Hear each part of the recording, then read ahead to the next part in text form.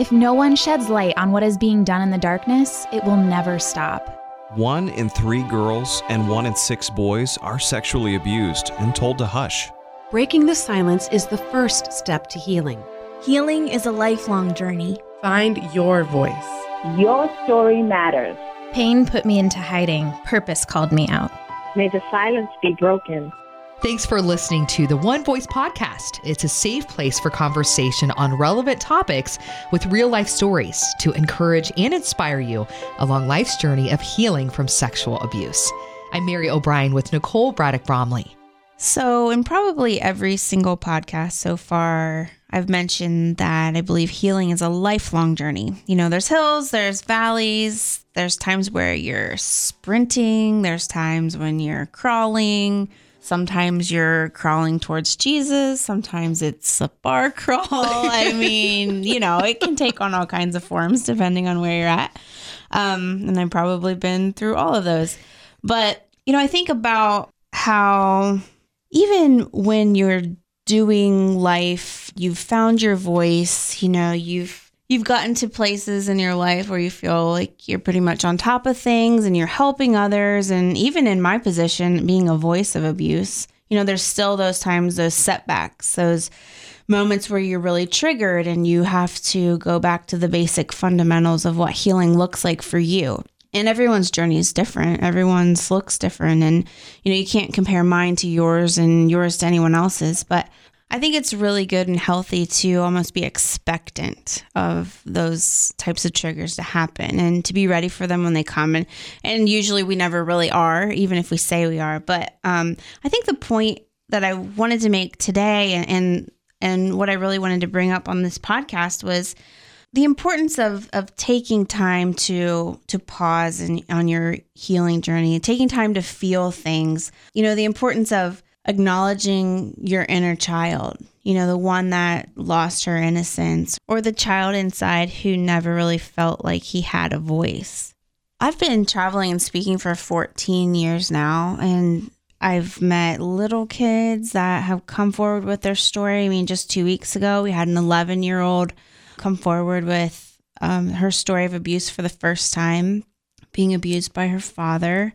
And then when was it? Just this last week, then there was a woman in her late 60s who had shared her story for one of the first times in her life and just finally finding freedom to tell and to be brave and bold in labeling what happened to her as sexual abuse. So I think that it's important that we realize that our story doesn't define us. It's not our identity, but it happened to us. And it affects us throughout our life. And it's important to find our voice on all these different seasons in our life. So I've been through counseling various seasons in my life. We have to make decisions on relationships. We have to cut unhealthy ones out. We have to bring in more maybe stable or life-giving friendships. You know, our podcast that we just talked about with the Circle of Inspiration, that's so important. So there's been times when maybe on your healing journey, you're just feeling good and you're just forging ahead and you're doing what you love to do and your abuse doesn't really affect you. And you don't have to make a lot of hard decisions to care for yourself or to care for your inner child. But then there's times when you feel like you really do. And that is my focus today, and just sharing with you, just encouraging all of you to remember to make time for those things that give you life and be more confident in verbalizing your needs to those around you when you're in that season of healing that requires it. You have met my friend Mary over the course of this podcast, and I think you all know how much I love her already. Well, she's been traveling with me, for a year now? Yeah, a little over a year. Okay. And so recently we had a speaking engagement, and at the end of the speaking engagement, we're about to part ways and head home. And I just had a sense that the event and the things that were brought up that day had maybe struck Mary in a way that she needed a little bit of extra space to talk. And typically, you know, Mary and I are both really busy people. We wear a lot of hats. We take on a lot of things in life and we power through a lot. And that's okay. You know, it's life and you just have to do those things. But there are times in life when you have to take that moment and just pause and be able to sit in your feelings. And you have to have people around you that know you well enough to tell you that this is what we're going to do right now. We're not going to power through right now and go on to the next thing. We're actually going to let life stop. And we're going to tell everyone else to take an hour and figure things out, because we're going to go to a coffee shop and we're going to cry and we're going to talk through things. So I just wanted, Mary, for you to share a little bit about what that felt like for you that day. You know, how did it feel to say yes to yourself, to sitting in those feelings? It's really odd because, like you mentioned, powering through life, I think, is such a survival thing that a lot of abuse survivors lean on. I don't want to stop and feel those yucky emotions or the tears or the hurt that's deep down inside. I want to stay distracted and just be busy, because then that drowns out all those feelings that are underneath the surface.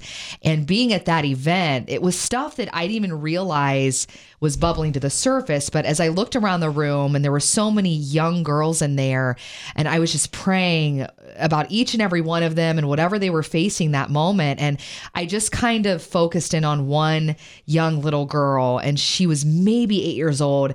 And I just pictured myself standing there, and I have this little girl inside of me that has never been cared for the way she should have been cared for after my abuse. And that's all I could think about. And as much as I wanted to put a Band-Aid on it and just continue through the weekend, it wasn't going to happen because the tears were there.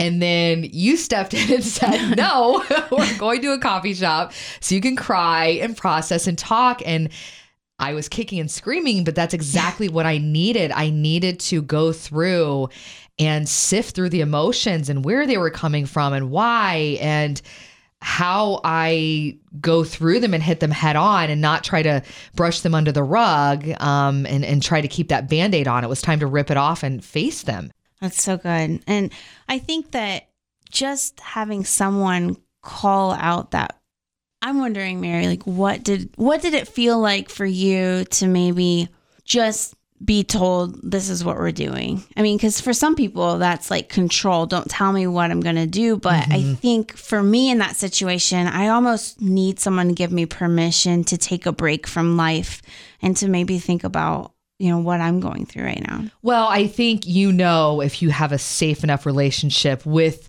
that person in your life, when you have that trigger or those emotions bubbling to the surface, because if it's not a safe person, then you're not going to share what's going on. But obviously I knew that I was okay and had the green light to kind of give you a little bit of insight on what was going on. And it almost felt like being rescued out of this place of stuffing and going back to what I was doing that weekend. It was pausing and allowing myself to breathe. And I wasn't going to do that on my own. So I felt like it was a helping hand that said, all right, come on, this is what we're doing now, which was so freeing. And I was so proud of you that day too, because, you know, we then got in our separate cars, met at a coffee shop. And I'm just wondering the whole way, like, is she bawling in the car behind me? Is she okay? Is she like wanting to just decide not to do this and just go back home to her family and her little kid? Or, you know, what you were thinking. But when we got there, I knew that you were glad that we were making this time. And then I also think it's important, you know, we had, I don't know what, an hour or something where, you know, you were really brave. We're in a public place. You were sharing with me. I mean, not loudly, not for anyone really to be able to hear, but you were emotional and you were allowing yourself to sit in your feelings in a public place with me. And that was really courageous of you. But then I'm wondering too, you know, then you leave from there and how does that affect the rest of your day? I'm praying as we leave that, you know, I knew it was a really good time. You shared a lot of your, some things of memories and how that affected you and what you're thinking about those kinds of memories today. We were able to process through that. pray about it, but you leave from there and sometimes you can feel like an open wound. Yeah. And then sometimes you feel lighter and you just never know what direction that was going to go. And so I'm just wondering if you could sort of share, how did it affect the rest of your day? Were you able to go back and be a mom and a wife and a friend to everybody and go about your day, or was it harder? Well, I will tell you that your feelings and your triggers are not necessarily convenient with what's going on in life. And it'll just kind of hit you like a ton of bricks, and you have the choice, either stuff and move on, or, you sift through and deal with it. And it felt so good. I cried really hard on the way there while we were there. And I had to go to a dinner with some girlfriends that night, and it was going through my head, boy, this is going to be tough because not everyone knows the depth of what I'm going through. And I don't want to open that up when we're supposed to have a light girls' night. And I wasn't trying to be fake, but it was just, I want to be able to function and still have a good time and not make the night about me and talking about all my feelings.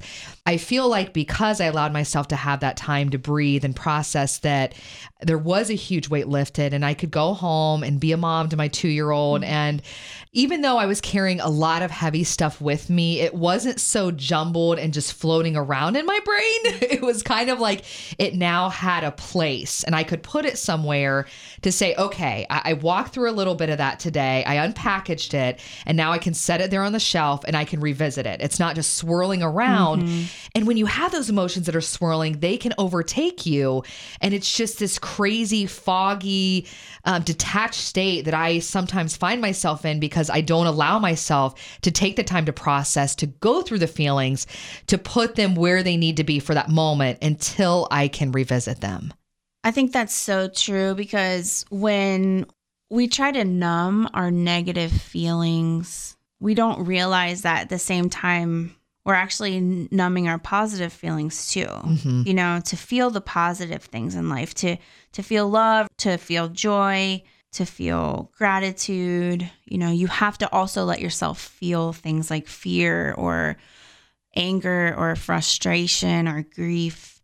So having that time to process through some of those negative feelings, it's quite possible that it then allowed you to feel the positive ones later in the day, with your friends that night. Absolutely. It was just, I think I said to somebody at one point, it was like a facelift. It was just like a quick, you just felt good and you looked a little better, I'm sure, because you're smiling and just, I don't know. There's something about being in touch with who you are, whether it's good or it's bad. There's something powerful about that. And just knowing this person deep down inside and just being comfortable in your skin. And it doesn't have to be polished and perfect and put together.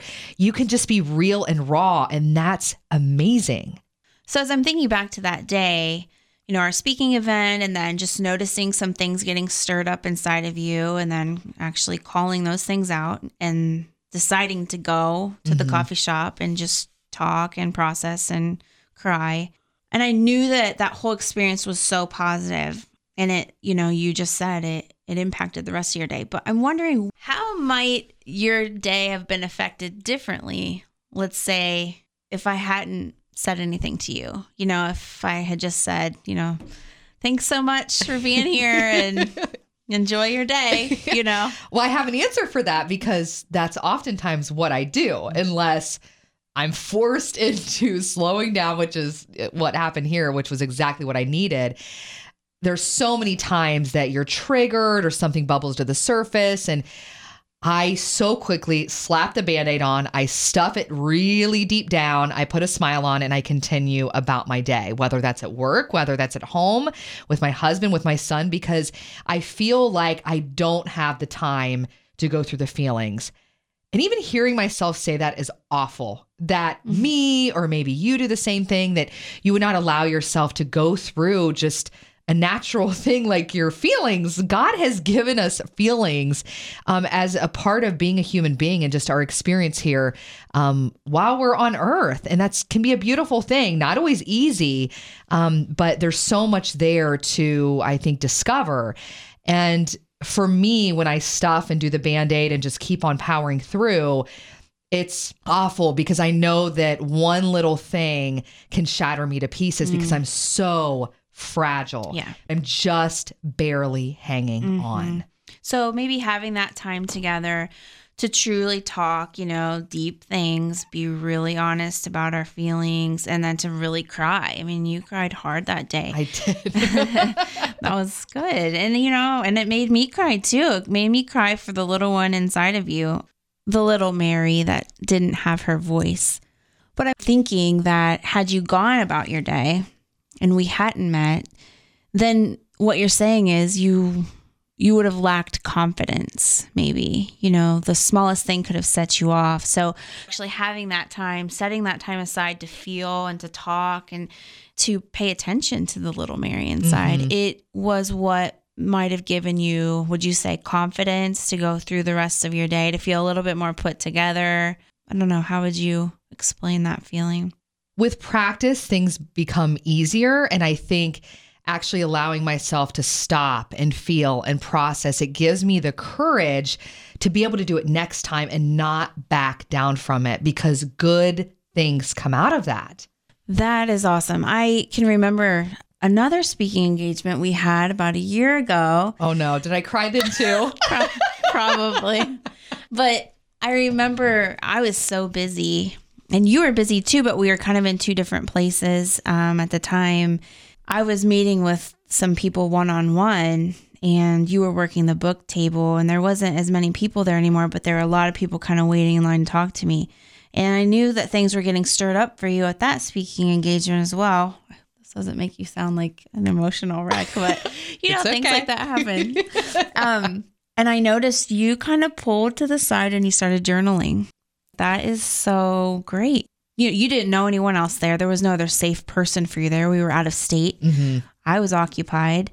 And I just thought that was such a great decision on your part to sort of just get some thoughts down and some feelings down. And, we could talk about it later. I don't know if we did talk about all of it or not, but you spent that time with the Lord and just processing and writing. And I think that's one of the healthiest things we can do on our healing journey is journal. And that's my advice to you today. If you are in a place or a situation where you're not around people who are safe for you, or if you don't really have anyone that knows you to a point of, noticing those facial expressions or the look in your eye that just says something's not right. I'm struggling. I'm feeling some things. I'm scared. I'm feeling silenced. If you don't have that type of person in your life to call those things out and to pull you to the side and say, let's talk, you always have a journal. That's always an opportunity for you to get some stuff out, to be able to process your feelings. Sometimes you don't really know what you're feeling until you start writing, and that's when it all comes out. And then hopefully you would take that to a counselor or a friend or a pastor or somebody later to talk through those things with, to read your journal entries to, to bounce your ideas off of, to share lies with and hear truth spoken back to you.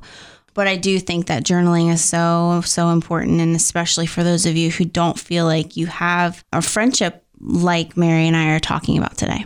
Self-care is huge, especially for us abuse survivors. We're so glad that you're here. And our next podcast, we're going to dive more into self-care and what that looks like. We hope you'll subscribe, write a review if you heard something you like, even invite friends, family to listen so more survivors can hear about healing. You can check us out on Facebook or go to iamonevoice.org.